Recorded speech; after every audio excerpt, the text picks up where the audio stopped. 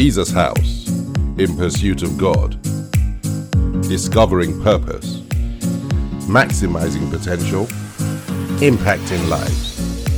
This message is being brought to you from Jesus House London. God bless you.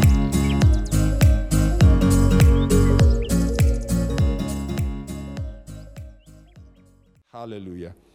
Amen and amen. And so, Father, we lift up a prayer today for the nations. We pray for this nation, the United Kingdom. We pray for the nations that some of us have come from, those of us who have come from other nations. We lift up before you Nigeria, Ghana, Congo. We lift up before you Zimbabwe, Kenya, South Africa, Sierra Leone. We lift up before you Eritrea. We lift up before you any nation that any one of us has originally come from. And for those who were born in this nation, who haven't come from any other nation, we especially lift up the United Kingdom. We pray for Europe, the nations of Europe. We pray for the United States of America.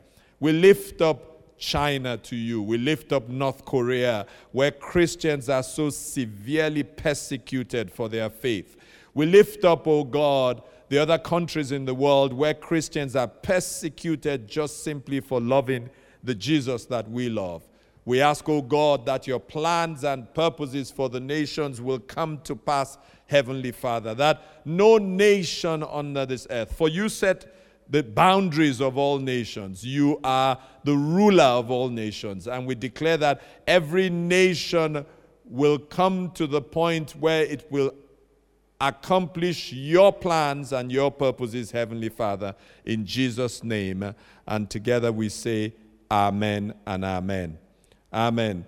We're encouraged to pray, to fast, and talking about fasting, the General Overseer has called the entire Redeemed Christian Church of God into a fast from the 3rd of November to the 2nd of December. Want to encourage you to join that fast. Never a time like this for us to be fasting and praying. In addition to the turbulence all around the world is facing the consequences of a pandemic, the consequences of global warming, and the list goes on and on and on. So prayer is the key for God's plans and purposes to come to pass. Hallelujah. Amen. Amen. Will you turn in your Bibles to Exodus the 34th chapter? Exodus the 34th chapter. Well, we know the background to where I'm going. God had given instructions to Moses to come up to Mount Sinai and to bring 2 tablets of stone. He was going to give his word to be written on those tablets of stone, because if you remember, in anger, when Moses came down from the mountain, having been with God, and saw the debauchery that was taking place in the camp as they worshipped the golden calf and engaged in all kinds of sexual immorality, Moses in anger had smashed the tablets that God had given him. So God wanted to replace those tablets and wanted to really fellowship with Moses. And so he asked Moses to come up and be with him on Mount Sinai. And he came down and actually talked with Moses, fellowshiped with Moses. And Moses was on Mount Sinai for 40 days and 40 nights. He was fasting the entire 40 days and 40 nights. And if we pick up the narrative in the 29th chapter, Exodus 34, verse 29.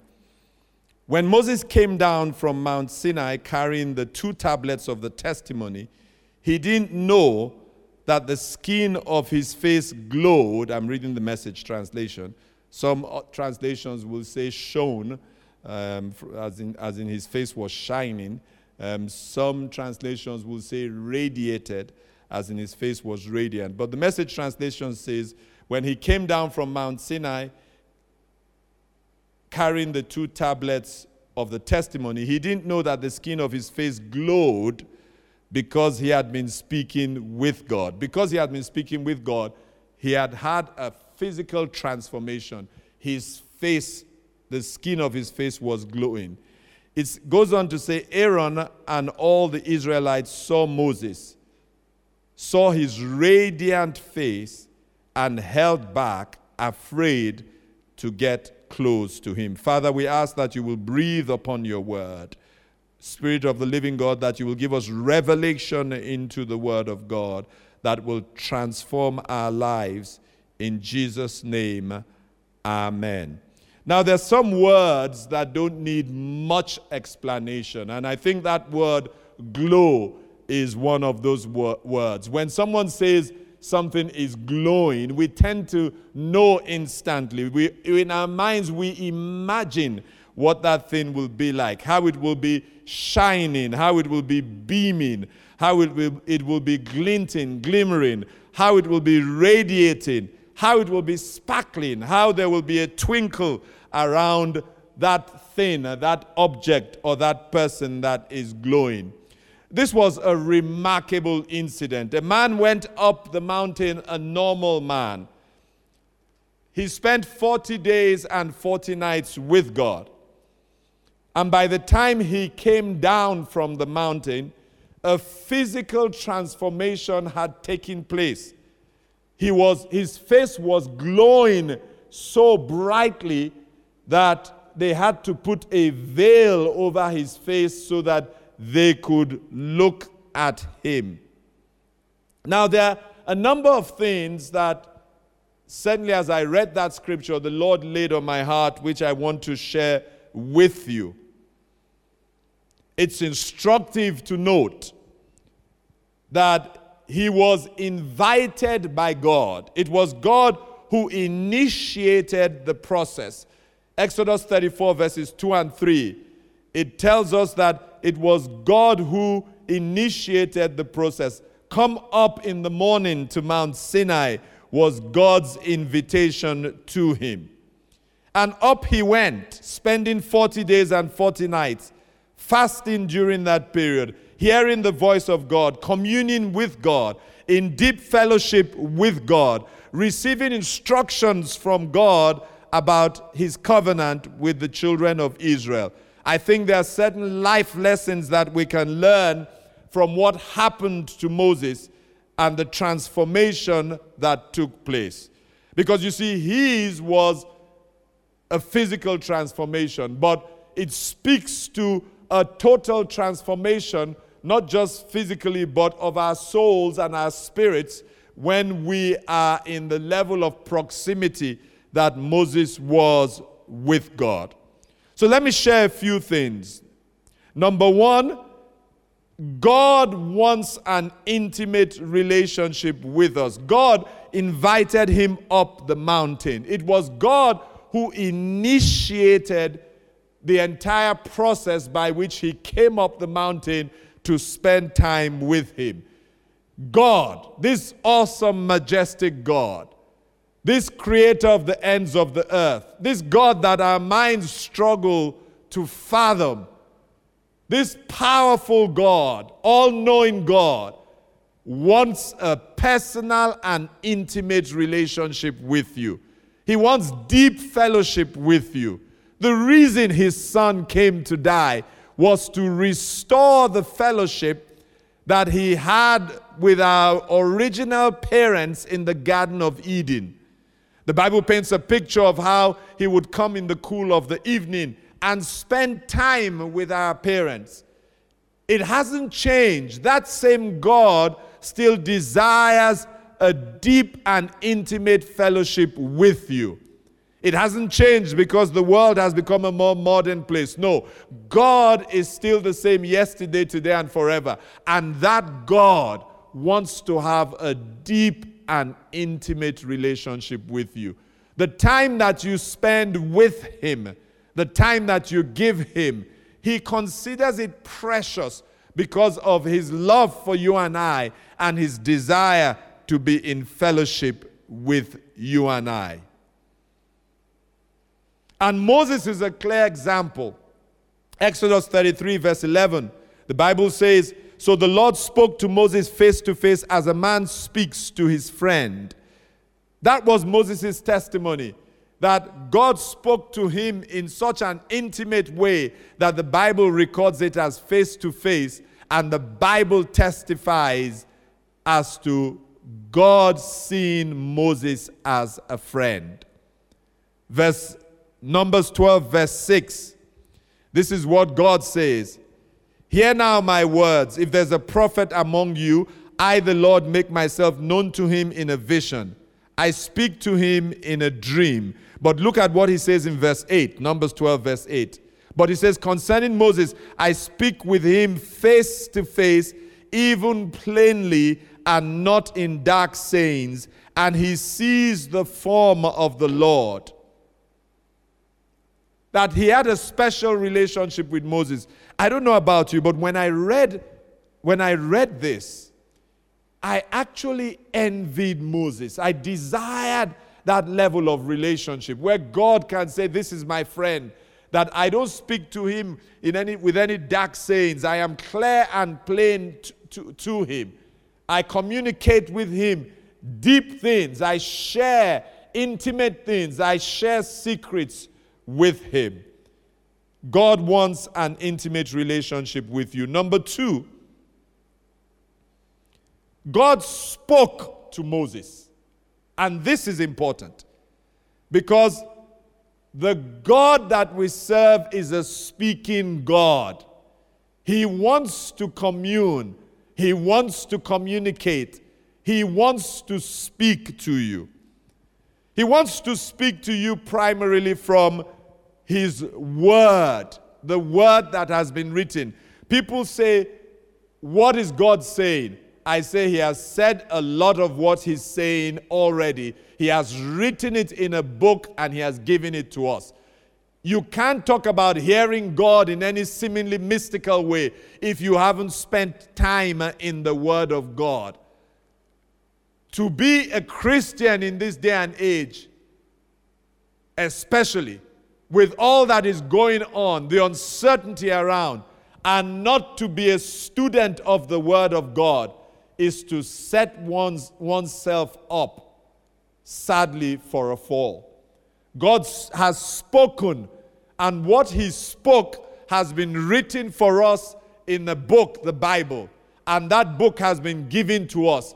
And it is in our interest to hear what God has said. And we hear what God has said by dedicating ourselves as students of the Word of God.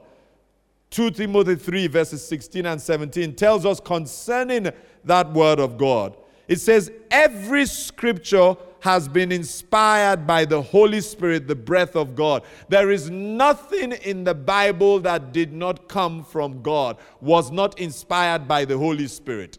Every scripture, even the one that you and I might think is not so important, it is not so important because you don't need it.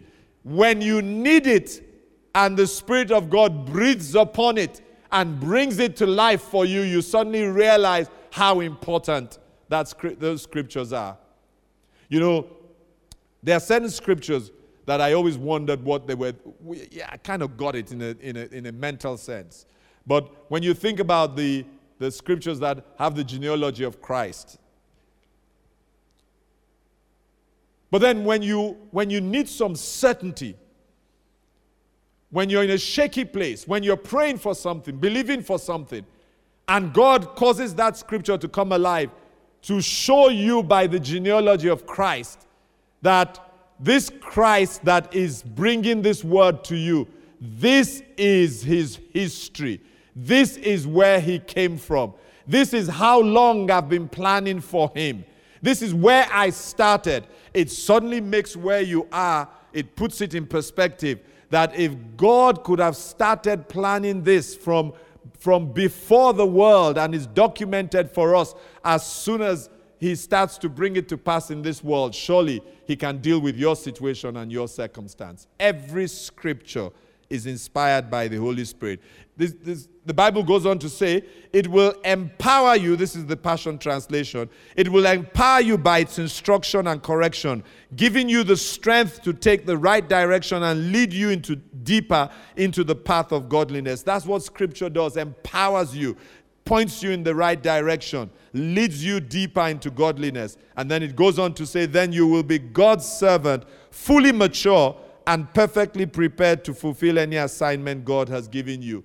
The immaturity in the church today is because the church thinks Bible study is something they can do without. You know, at Jesus House, we have Bible study on Mondays. And thank God for the 150-odd people who show up. But then there are many more people in Jesus House. That's an opportunity for you to study the Bible, to prepare yourself, to receive instruction, the Word of God. But then God will also speak by His Spirit, by the nudging of the Spirit, by the prompting of the Spirit, by a restraint of the Spirit, and critically, as Elijah found out, by the still small voice of the Spirit. God is a speaking God. If you don't have a relationship where God is speaking to you, then you should desire it. It's an abnormality. No father goes without not talking to his children. God is speaking.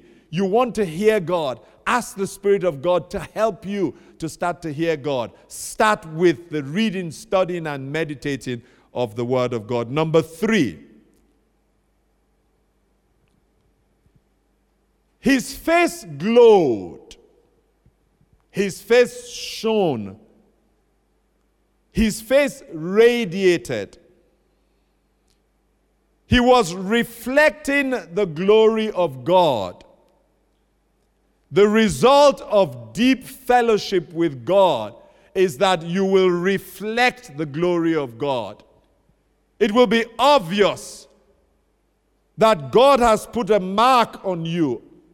Some honor, some distinction rests on you. And it comes from that level of deep fellowship with God. It is the glory of God. What they saw was the glory of God. And the glory of God is transferred from those who can spend time, intimate, precious time with God. And there's a transference of that glory, that mark, that distinction, that honor, that thing that separates one person from the others. Because Moses was so obviously different when he came down. And it's the same way that when the glory of God rests upon you, you are so obviously different. Doesn't mean that you don't face life's challenges, but you face life's challenges with that honor, that mark, that distinction, the glory of God upon you. The Bible says in 2 Corinthians, the 3rd chapter and the 18th verse, we can all draw close to Him with the veil removed from our faces.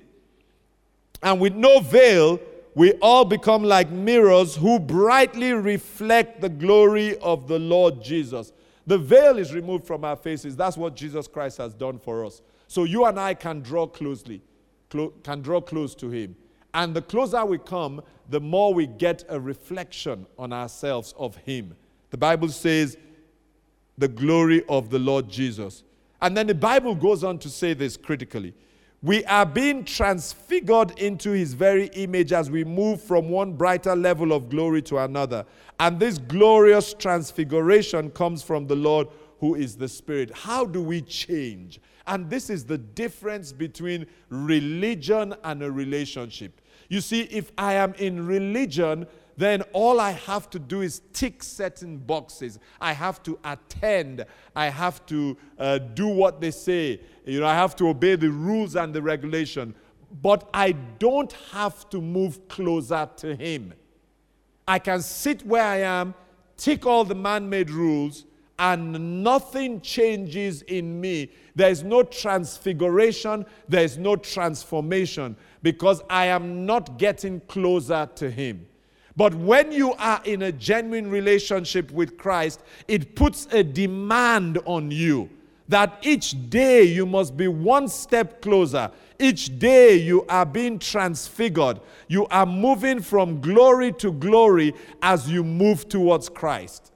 That's how people's lives are transformed. That's why we see someone who was saved And we know the person had a lot of issues. The person had personality issues, anger issues, bitterness issues. Or we see somebody who was saved and the person came with a completely broken heart, a low self-esteem, a shattered esteem in some cases. The person is wounded by life circumstances, wounded by what has happened. But then we watch that person being transformed as they move closer and closer from glory to glory. The glory of God comes upon them. It deals with the broken heart. It puts the heart together. The glory of God comes upon them. It delivers them from the anger. It deals with the root of bitterness. And we see someone who we knew was this person.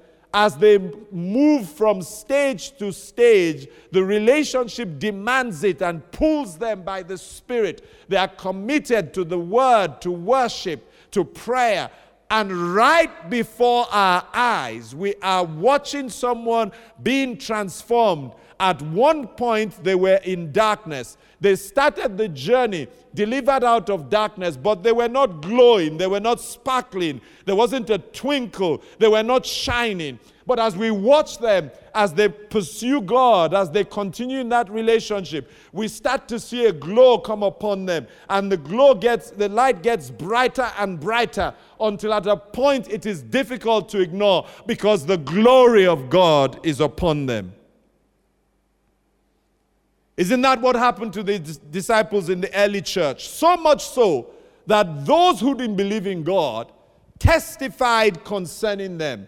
Acts, the 4th chapter and the 13th verse. Now, when they saw the boldness of Peter and John and perceived that they were uneducated and untrained men. Now, their lack of education and their lack of training should have been a handicap. But then, because they had come into proximity with Christ, spent time with the Spirit of God, a transformation had taken place. And unlearned, uneducated men were writing and saying the things that professors today spend their time studying. It could only have been because the glory of God came upon them. The Bible says the people marveled and they realized that they had been with Jesus. May that be your testimony, that when people see the glory of God upon you, whatever way it expresses itself, they will realize that that is because you have been with Jesus. My heart is healed because I've been with Jesus. I no longer suffer from a low esteem because I've been with Jesus. I no longer have to deal with anger because I've been with Jesus. I've been delivered from immoral thoughts because I've been with Jesus. When I come close to Jesus, whatever is not of Jesus must drop off me because it can't stay in that proximity to Jesus. Number 4.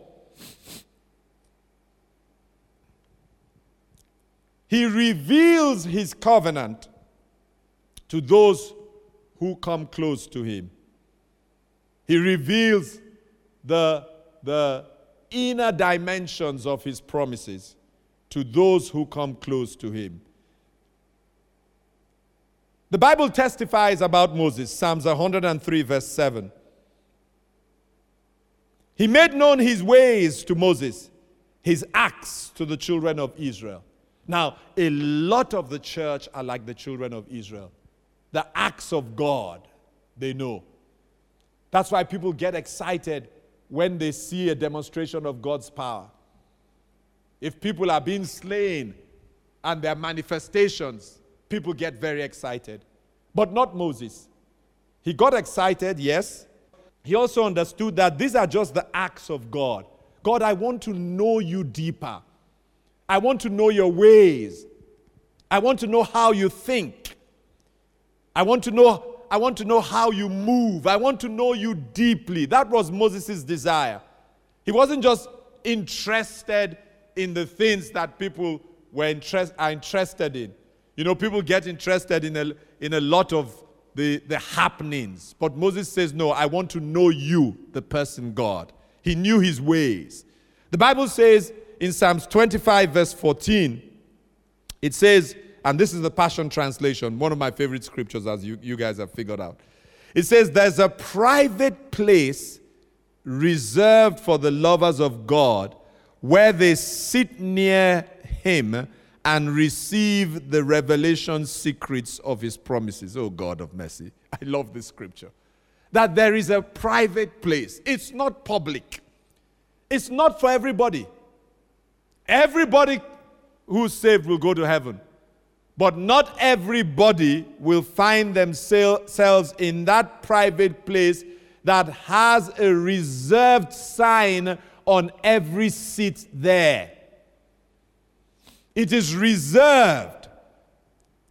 And who is it reserved for? It is reserved for the lovers of God, for those who are committed to the pursuit of God, for those who will wake up and hunger and thirst for God, for those who will make God their priority, for those who will just spend an hour, 30 minutes just sitting with the Holy Spirit, for those who have the Spirit of Mary upon them that will sit down and gaze at Jesus, for those who are hungry to unearth the deeper dimensions of the Word of God, for those who desire to be taken on a journey by the Spirit of God. They are called the lovers of God. And that private place, and please note the word private, it is the exact opposite of public. Not everybody is going to go in there. That private place that is reserved for those people, those lovers of God. And what do they do there? The Bible says they sit near him. Like Moses. They sit near him. So you find for these lovers of God, sometimes they are fasting and you say to them, what are you fasting about? And they say, I'm just fasting to get closer to God. Isn't that amazing? What are you praying about? I'm just praying, seeking God. These lovers of God. And because of their pursuit, because they seek him as the Bible says, while he can still be found. Because they make God their priority, God says to them, come and sit near me. And then, critically, he whispers the revelation secrets of his promises. Oh God. You know, there are dimensions to the Word of God. It's in layers. That's what revelation is about. So, the closer you are to God, the more he takes you deeper and deeper into the same word. You know, God is not writing another Bible. So obviously, the author of the Bible, since we are reading the same book, it starts in Genesis, ends in Revelations, and most people have read it cover to cover.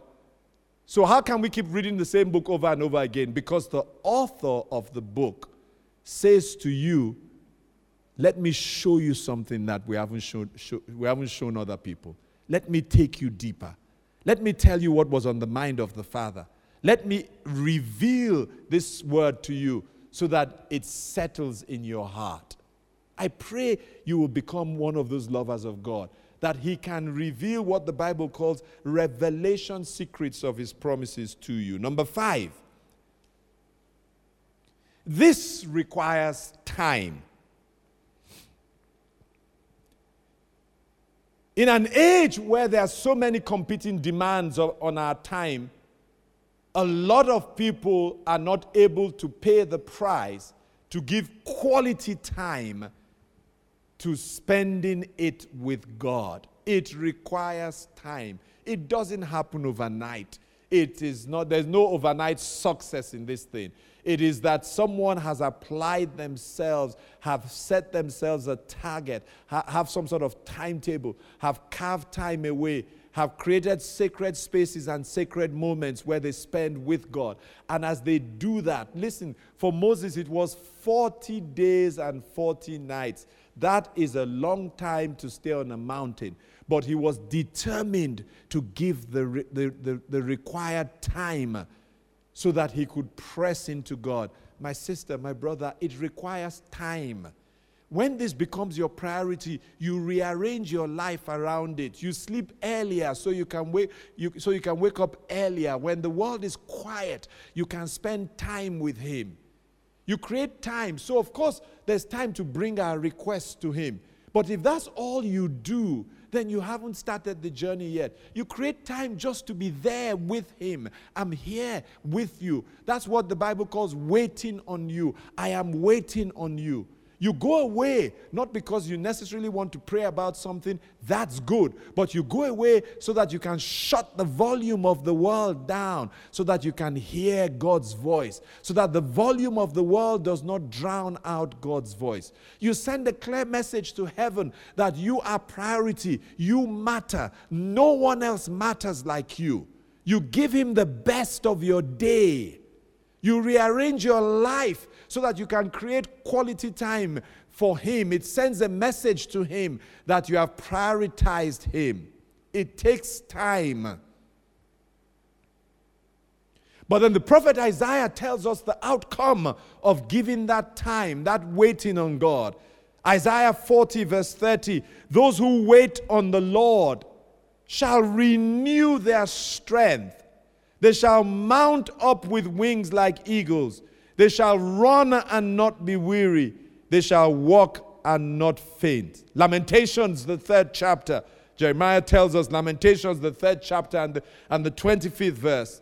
The prophet tells us, the Lord is good to those who wait for Him, to the soul who seeks Him. Who wants the Lord to be good to them? God Himself says through the prophet, I am good to those who wait for me, to the soul who seeks me. And in his graphic language, the psalmist says this in Psalms 130 verse 6, I long for you more than any watchman would long for the morning light. It's a Passion Translation.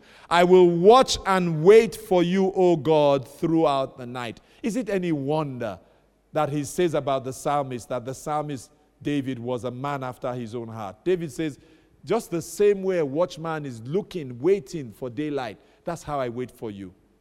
And he goes on to say, I will wait for you and watch for you throughout the night. These were not just mere words. This was David's lifestyle. Number 6.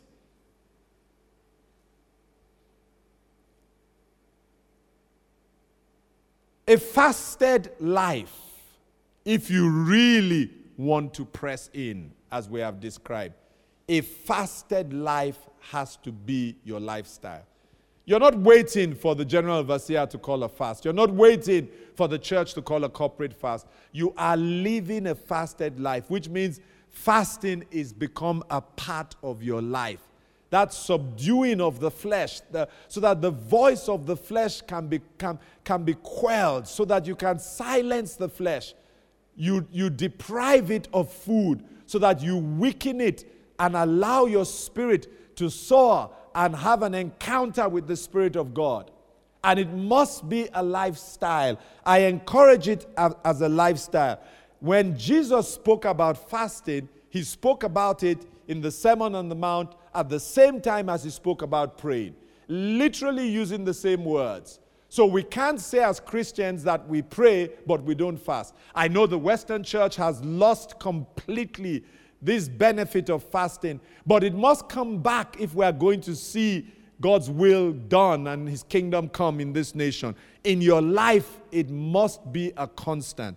When He says in Matthew the 6th chapter, verses 16 to 18, talking about fasting, He says, moreover, when you fast, not if you fast, when you fast. It's assumed that you fast.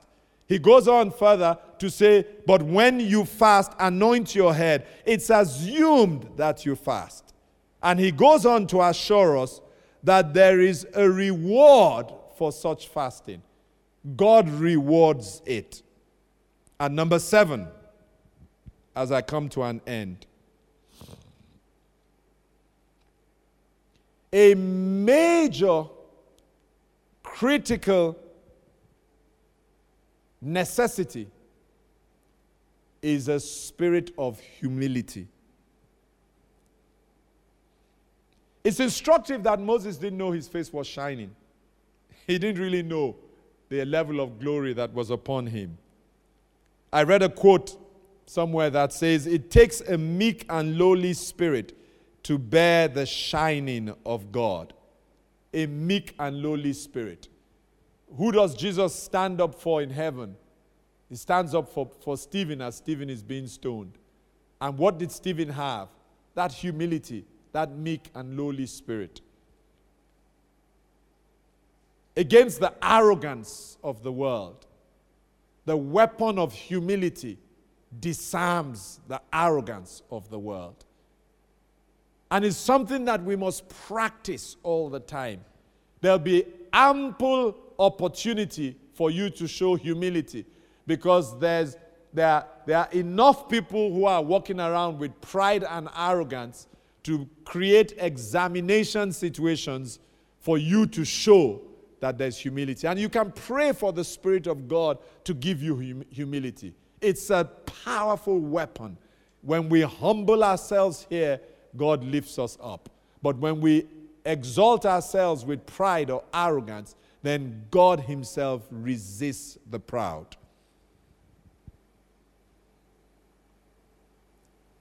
My prayer is that you will start to glow, that you will start to shine, that you will start to radiate, that people will see you and there's a glimmer about you and about your life, that the glory of God will rest mightily on your life, that you will carry that glory, that Shekinah, that presence of God, that you will carry it with you wherever you go, that you will benefit from that proximity with God, that he will speak deep secrets into your heart, into your mind, into your spirit, that he will reveal things to you, that you will become a friend of his. He will enjoy coming to fellowship with you. That's my prayer for you, as it is my prayer for me.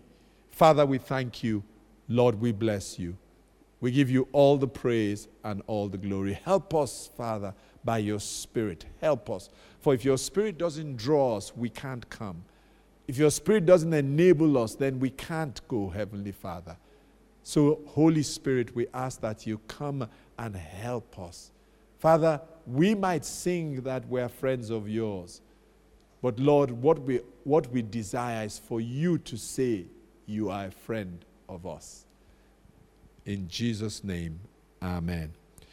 And if you're out there, you haven't received the gift of salvation that ushers you into a friendship, first as a son, of course, or a daughter, but then deeper, a son or a daughter who has become a friend of the Father. This is an opportunity for you to receive the gift that ushers you into this relationship. And so wherever you are, you want to accept Jesus into your life. You want to start this journey to this relationship. You want to accept him as your Lord and Savior. I'd love to pray with you. If you would just say this prayer with me, it's as simple as that. Say, Heavenly Father, I open up my heart. I receive your Son Jesus as my Lord and Savior. I give my life to him. I ask, Heavenly Father, that you will help me to turn away from anything that is displeasing to you or to him, and to embrace a life of obedience to you. Help me, Heavenly Father, in Jesus' name. I declare, Father, that as I receive your Son Jesus, I am now a child of yours, born into your family. I have now started that journey to becoming a friend of yours. In Jesus' name, amen and amen. God bless you. Well, if you said that prayer, on your screen, there's a box, a cloud, that says, putting up your hand, you've given your life to Christ. I'd like you to press that now if you said that prayer. Please press that. For some of you on some of the platforms, it might be a link. Please press that. Press that link, press that cloud in the chat box. Go on, please press it if you gave your life to Jesus Christ, if you accepted him as your Lord and Savior. Go on, please press it. Father, we thank you. Lord, we bless you. Go on, press it, press it. We just want to celebrate with you. And please follow the instructions, fill the form, allow us to resource you as you start this journey to move in from today you've become a son or a daughter, a child of God. You're moving from here to becoming a friend of God. Hallelujah. A child that's a friend of the Father. Hallelujah. Amen and amen. Well, today is Thanksgiving Sunday. How many are just grateful to God, really, that it is the 11th month of the year and you are still standing by God's grace? No one can deny that this has been a most challenging year. But guess what? God kept you through January, February, March, April, May, June, and July, August, September, and October. And you have now set your feet this Sunday in November. And may I prophesy and declare and decree concerning your life that the same way that your feet are firmly in November, by the grace of God, your feet will be firmly in January 2021, thanking God. But before we get there, for the 10 months that have brought us to this 11th month, we want to say thank you to God. So will you just bow your heads wherever you are before we go into a celebration of Thanksgiving? And from your heart, let heartfelt thanks go up to God. You know, sometimes we forget how precious this Thanksgiving is to God. So go on. We're not a thankless people. We're saying, Lord, it was tough in January. It was tough in March. Lord, May was tough. The height of COVID. But Lord, we are thanking you. We are saying thank you. We are saying thank you. Thank you, Lord, for having preserved us and brought us to this point. And we appreciate that some of us have lost loved ones. We accept the sovereignty of God. We don't rebel against his sovereignty, for nothing can happen without God's permission. So we want to thank God for the lives of loved ones who have passed on in this year, if that's your case. Go on. Just thank God for the time that person was here, for the impact that person had, for the memories that person left. And then thank God for your own life. The reason you're here is because you still have a race to run. Thank God for that race that is ahead. Go on. Let your homes be filled with thanksgiving. Go on. Just express yourself. Say thank you. Go on. Just declare your gratitude to God. God, we are thankful. We are grateful, oh God. We thank you for your mercies. We thank you for your protection. We thank you for your provision. We thank you for your guidance, oh God. We thank you, Father, for your forgiveness. The multitude of your mercies, we say thank you, oh God. We thank you for the things we know, but we thank you for the things that we don't know, Heavenly Father. The many times when you have prevented it, orchestrated it, we thank you. We thank you for your Son Jesus. Thank you for the precious blood of your Son Jesus. Thank you for sending him to die on the cross. Thank you for the wonderful gift of salvation. I thank you, Heavenly Father, thank him even for the challenges, the difficulties, because you know what?